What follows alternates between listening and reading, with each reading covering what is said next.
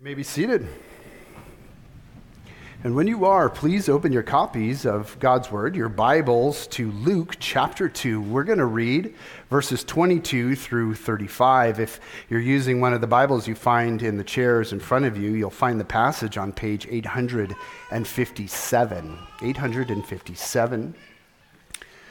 Just to give you a little bit of context here, we're talking about the Lord Jesus, but not when he was an adult, when he was about a month old.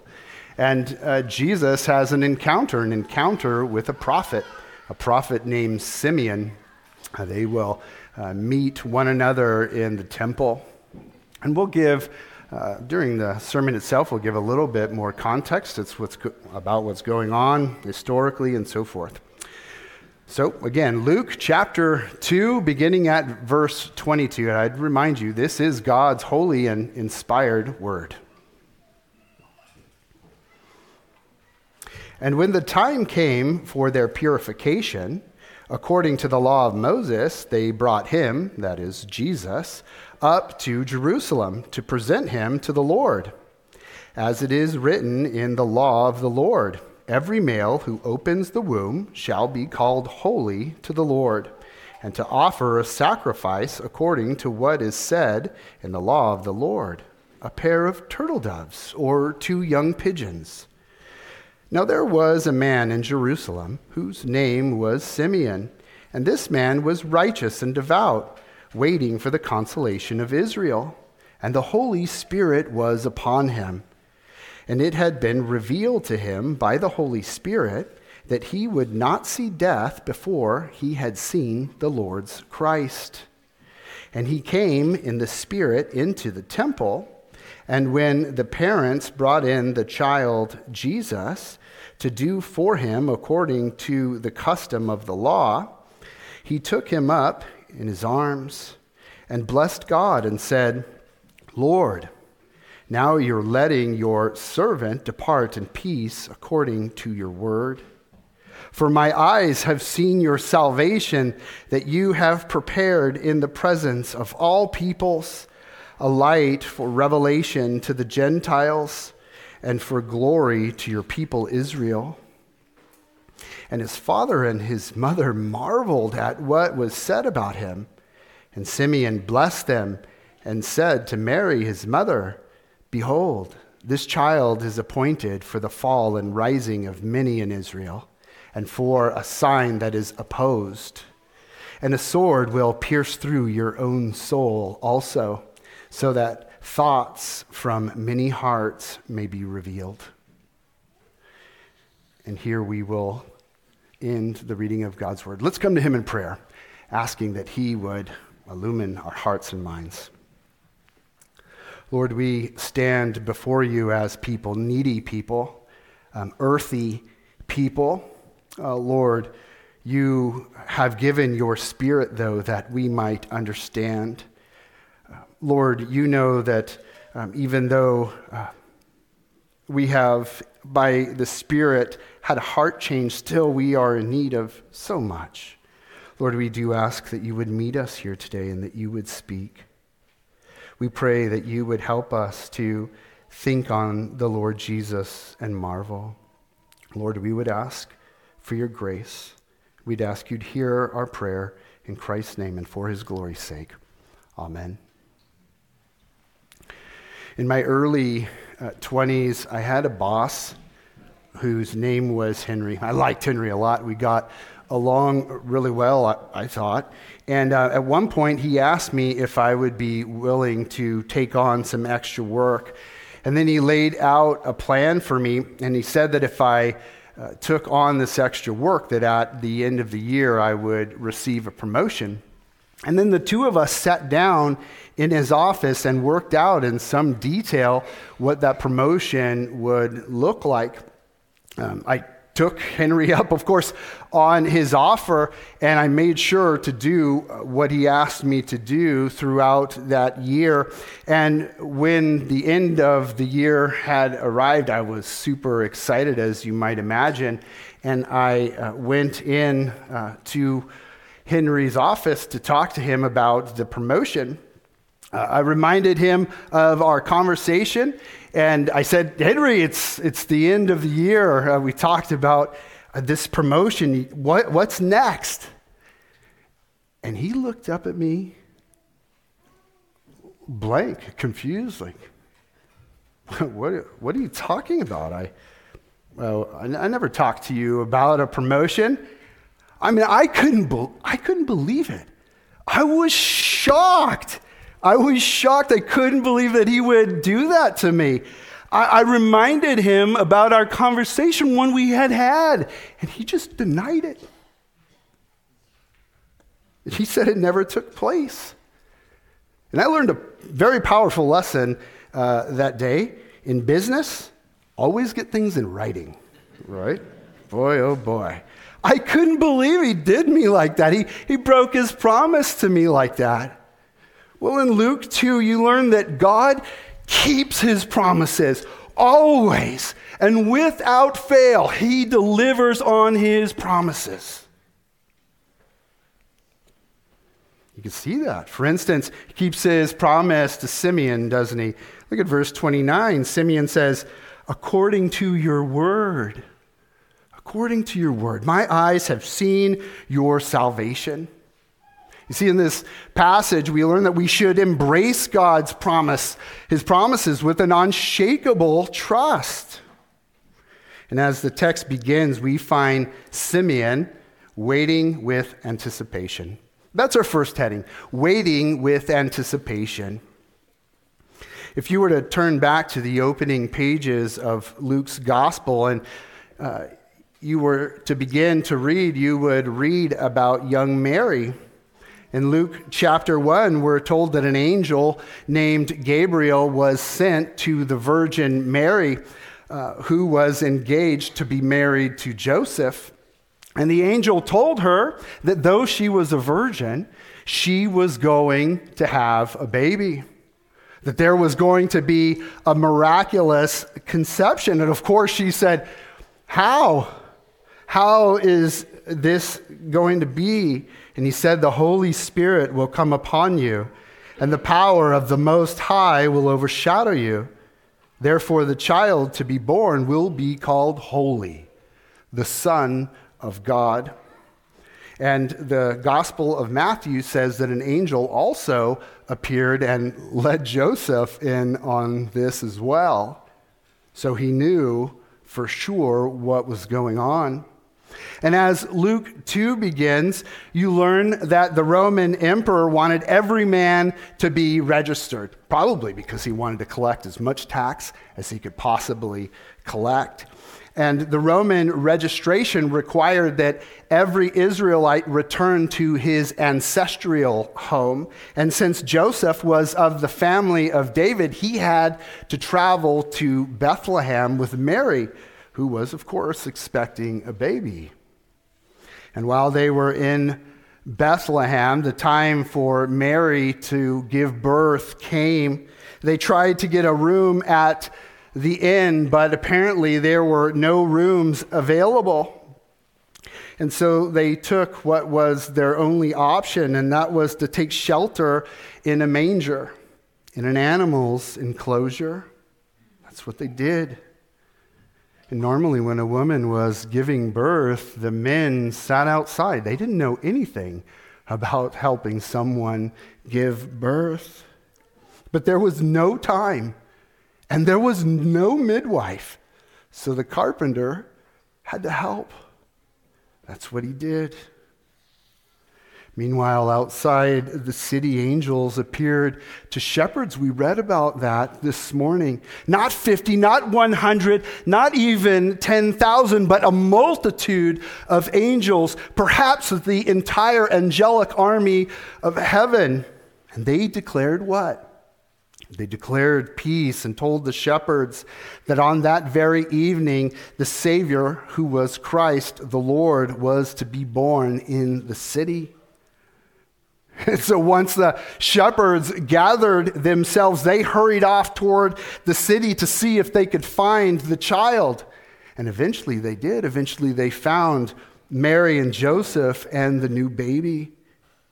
And they must have marveled at what they saw because they were told who this baby was by the angels.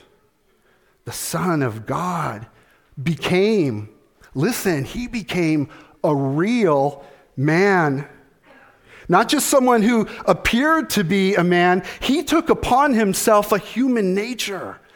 God, the Son of God.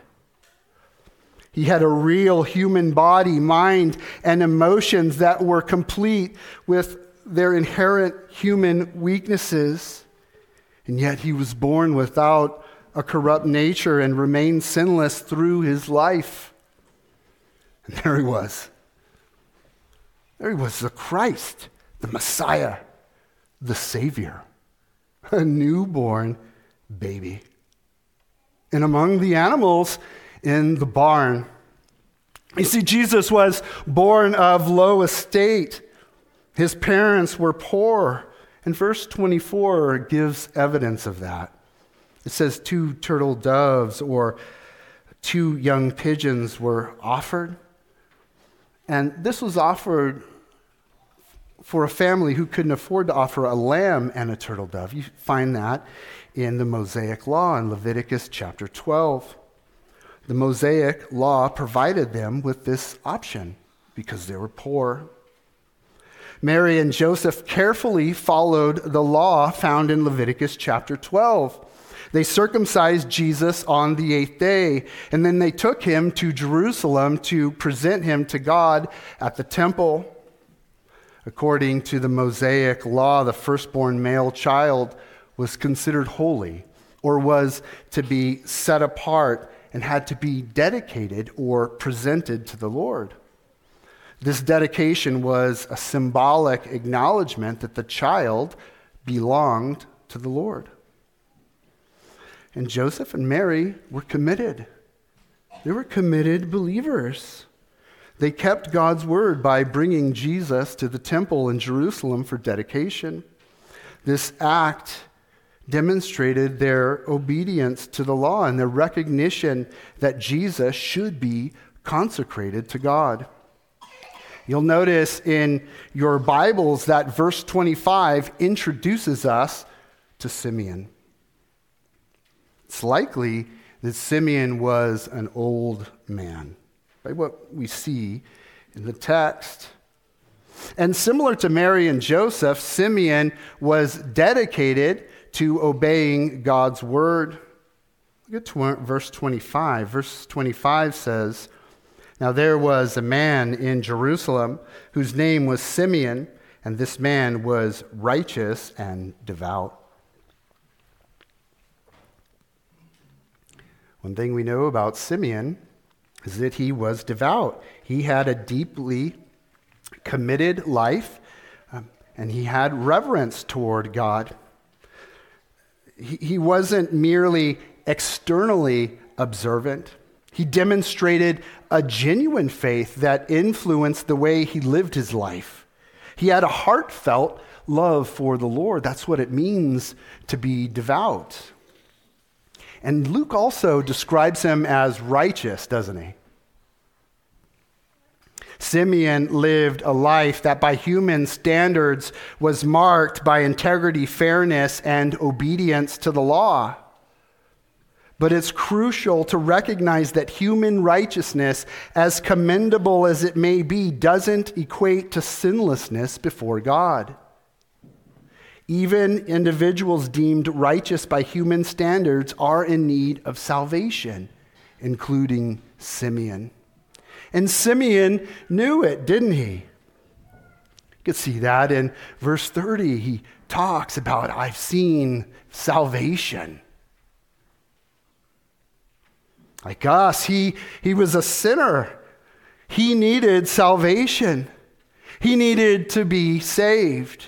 Verse 25 says that he was waiting for the consolation of Israel. The term consolation carries the idea of peace during a time of distress or sorrow. In the context of Israel's history, the nation had experienced various forms of hardship, including foreign occupation and a sense of spiritual longing for the fulfillment of messianic prophecies of the Old Testament. Simeon was eagerly awaiting the arrival of the promised Messiah, the Christ who was anticipated to bring consolation and redemption to Israel. And his waiting wasn't passive. It was marked by a deep longing and hope rooted in the promises of God found in the Scriptures. Simeon believed that God would keep his promises. He believed that the Christ was coming. Consider verse 26. And it had been revealed to him by the Holy Spirit that he would not see death before he had seen the Lord's Christ.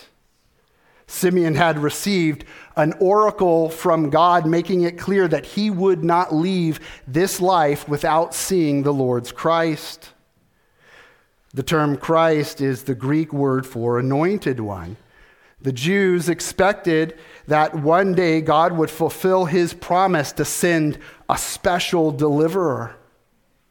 The Christ wouldn't be simply an anointed, but the anointed, the Messiah, the Christ, the one, the Savior. Simeon is an example to us. He exemplifies patient anticipation for God to fulfill his promises. His example teaches us an important lesson about being patient and expectant. To have a patient and expectant heart, trusting in God's timing to fulfill his promises. Don't miss this encouragement. Don't miss this encouragement in the text for you. Trust God's timing for the fulfillment of his promises. God is absolutely truthful, inherently good, and morally pure. He remains constant, incapable of failure. His promises are secure because he is unwavering. He does not change. As our text continues, we see that God fulfills his promise. Simeon, beholding Christ, discerns redemption. That brings us to our second point, recognition of redemption. Recognition of redemption.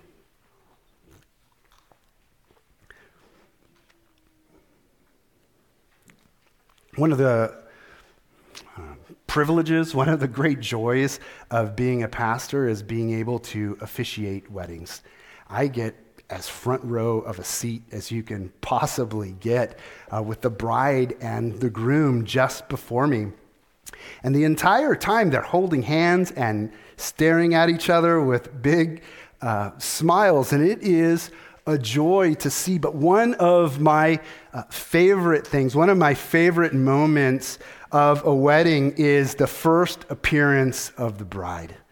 You know, that moment, all of a sudden, the music changes, or it comes to a crescendo, right? And then the doors swing open and everybody stands and turns, and there she is appearing in the back, as gorgeous as can be. And it's at that moment I like to look at the groom's face. It's a look on his face of joy and wonder, looking at the beauty, elation. He's so grateful, and he's taking it all in as he looks at her. And we see something similar in our text. Imagine Simeon's joy. Imagine his elation.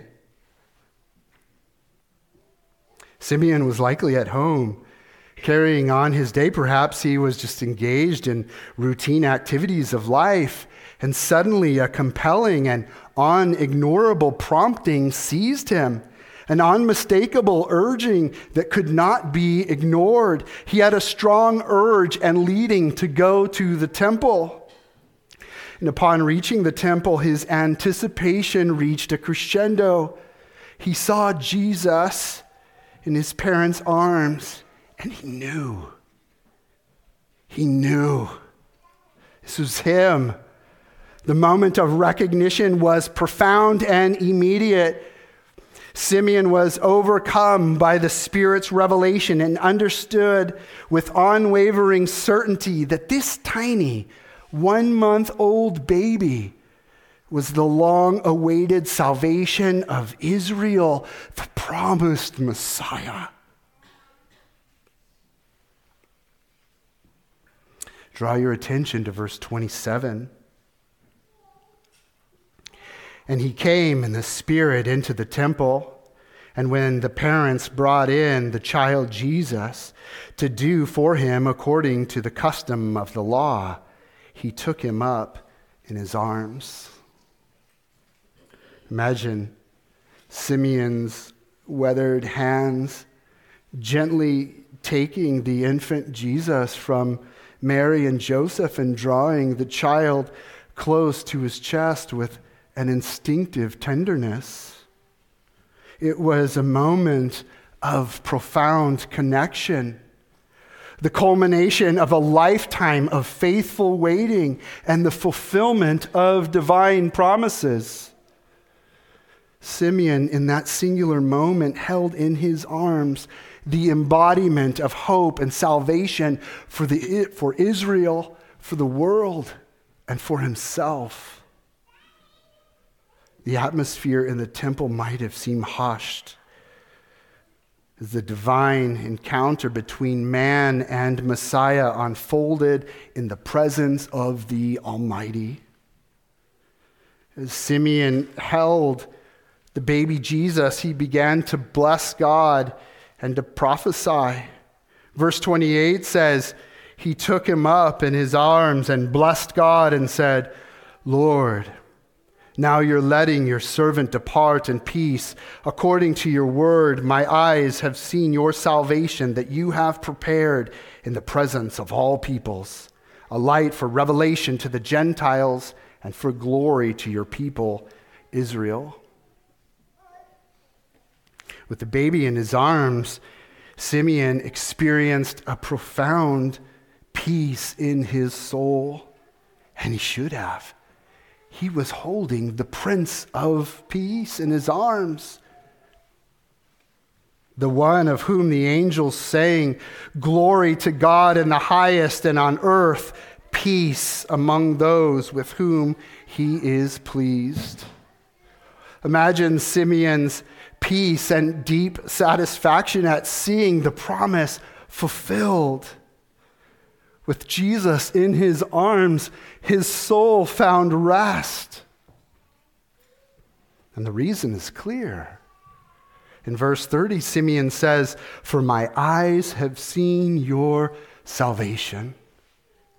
Jesus was and is God's salvation. And verses 31 and 32 make it clear that that salvation is for all peoples. This babe would bring the light and glory of salvation not only to the Jews, but also to the Gentiles. He is to be the Savior of the world. All nations will come to him for light and life. Jesus is salvation because he provides redemption and forgiveness of sins. Through faith in Christ, you can be reconciled to God, justified, and granted eternal life. True peace comes only when you take Jesus into your arms and trust him as your Savior and Lord. And once you've done that, share the light of Christ. The promise of salvation is for everyone. Jesus is the light of the world, but Simeon draws our attention to a sobering reality. He gives a prophetic warning that unveils the cost of redemption. Unveiling the cost of redemption. That's our third heading. Unveiling the cost of redemption. In my early 20s, I remember taking a tour of a school, and it's not because Henry failed me, but it was around a similar time. I was taking a tour of a school, and I was considering enrolling in the school, and I was talking to the admissions guy, and the admissions guy was super happy, a big smile, very upbeat, liked to make you laugh. He seemed like a great guy, and he showed me all around campus, and we would poke our heads into ongoing classes, and he would whisper a few things to me, and then we'd keep touring around the school, and he'd tell me about the professors I would be studying with, and he told me about the classes I would be taking, and then he told me how many of the students graduated and what great paying jobs they got once they had graduated. He promised that I wouldn't regret enrolling into this school. And then we went back to his office, and we sat down in his office, and he slid me the price. Wow. The next half hour got really awkward. He was trying to close the deal, and I was trying to figure out a way out of his office. The school was wonderful, but the cost was high. And we see that in our text. Jesus is a great salvation, but the cost is going to be high. Picture the intimate setting in the temple. Simeon has taken the infant Jesus into his arms, and he begins to speak profound and prophetic words about the child. Mary and Joseph are standing nearby, and their eyes are filled with wonder and amazement. The air is charged with a sense of divine significance as they hear Simeon's words.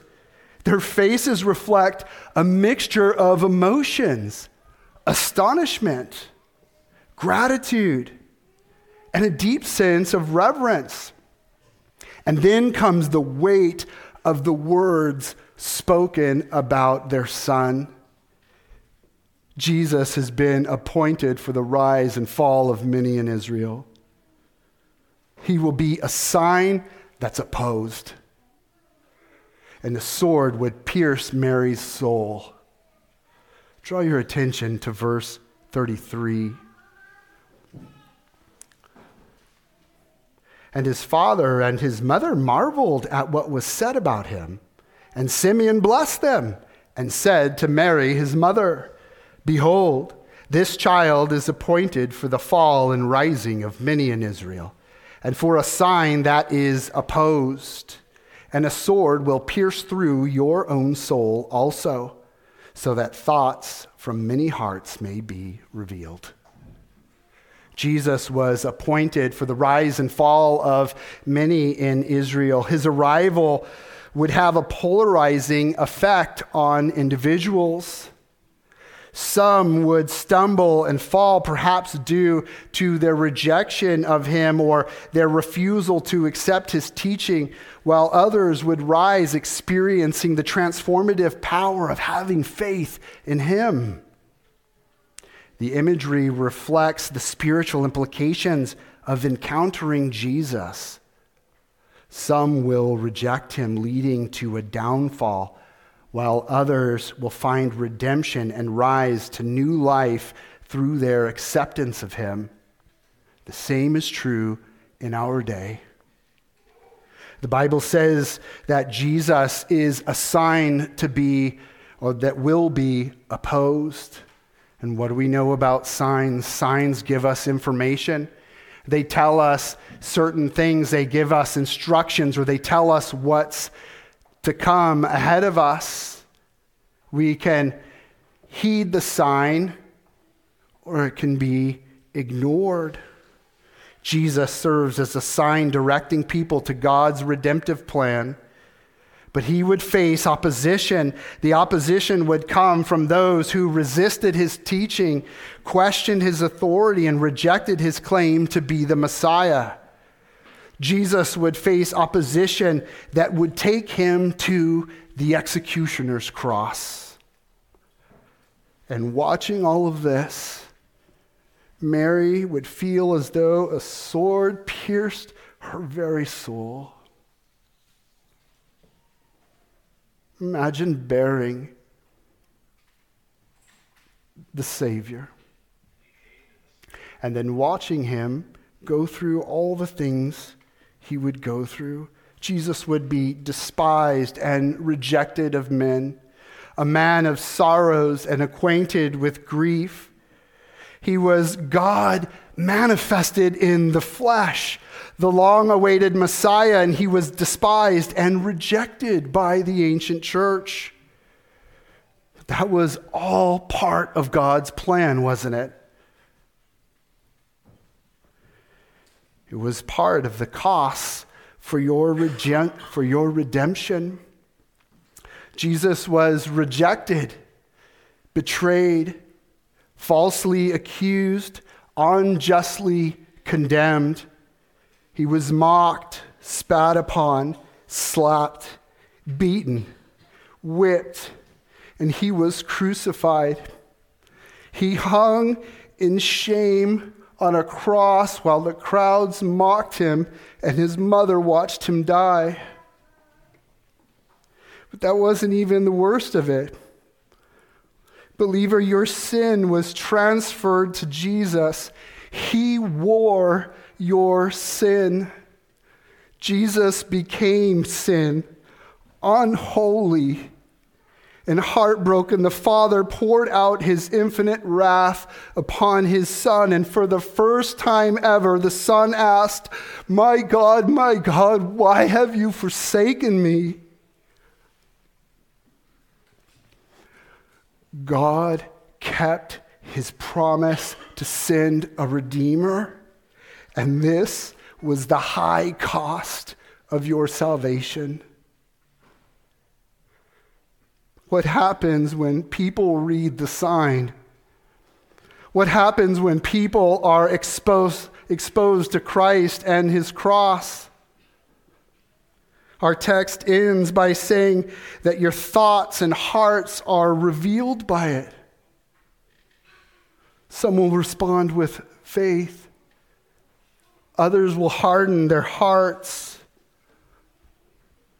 How will you respond?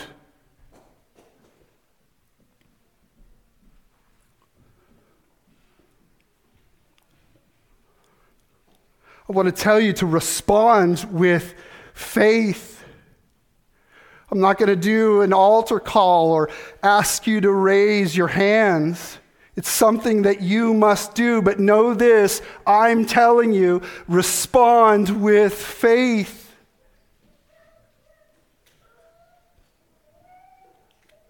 You will find peace that is profound and that you cannot imagine. As we reflect on the narrative of Simeon and the infant Jesus, we're reminded of the truth that Jesus is the long-awaited Messiah, the fulfillment of Old Testament prophecies and the Savior of the world. Our passage emphasized the importance of having a patient and expectant heart. You learn that you should trust in God's timing for the fulfillment of his promises. Our text also highlights the joy and peace found in beholding Jesus as the embodiment of your salvation. And we're reminded that salvation is open to everyone who believes. And we recognize the sobering reality that the redemption brought by Jesus came at the price of opposition, rejection, and ultimately the crucifixion. The cost vividly depicted in Jesus' rejection, suffering, and crucifixion was the high price of our salvation. It's a testament to the love and grace of God. As you respond to the sign of Christ and his cross, may your heart be filled with faith, embracing the salvation offered through Jesus, the light of the world. Amen.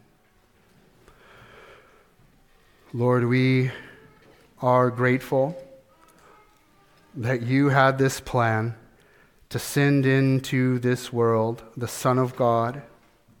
Lord Jesus, we are grateful that you came, that you kept the law on our behalf, and that you were faithful even unto the cross. Lord, we are grateful for our redemption and for the free offer of the gospel, that anyone who embraces and trusts in you will be saved and will have eternal life. Oh Lord, move in our hearts. Help us, change us. We'd ask you to hear our prayer in Christ's name. Amen.